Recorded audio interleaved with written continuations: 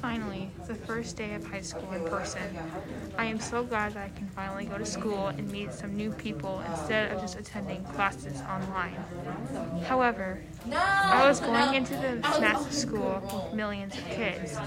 I knew right then that I wanted to find some friends. I started to think about how I would try to make new friends at school. I was totally overthinking it. After all, why was I so worried? I had gone to multiple camps and cruises and made friends almost instantly. How was this any different? I went to my first period, weightlifting, and I made some friends. However, I did not really think that I could connect with those people too much.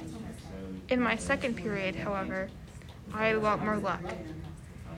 After my second period drama, I saw a girl in class that looked nice and that I could talk to. I walked up to her, introduced myself to her, and we started to talk.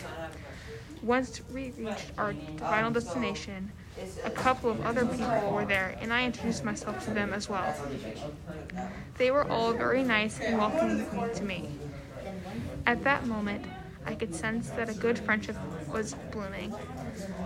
I continued to go throughout the day, meeting some really nice people. However, I cannot compare them to the other people I met previously that day. Weeks passed, and I continued to hang out with this group of friends, having a laugh, sharing jokes and secrets. As time passed, my group continuously made new friends. Our group was growing at such a rapid pace that I thought by the end of the semester, the entire school would be our friend. However, after a couple of weeks, our group growing came to a halt. My friends, to this day, continuously hang out during breaks and even after school on the shorter days. We would go to Panera every week on Thursday so we could have lunch together and to create memories that would last a lifetime.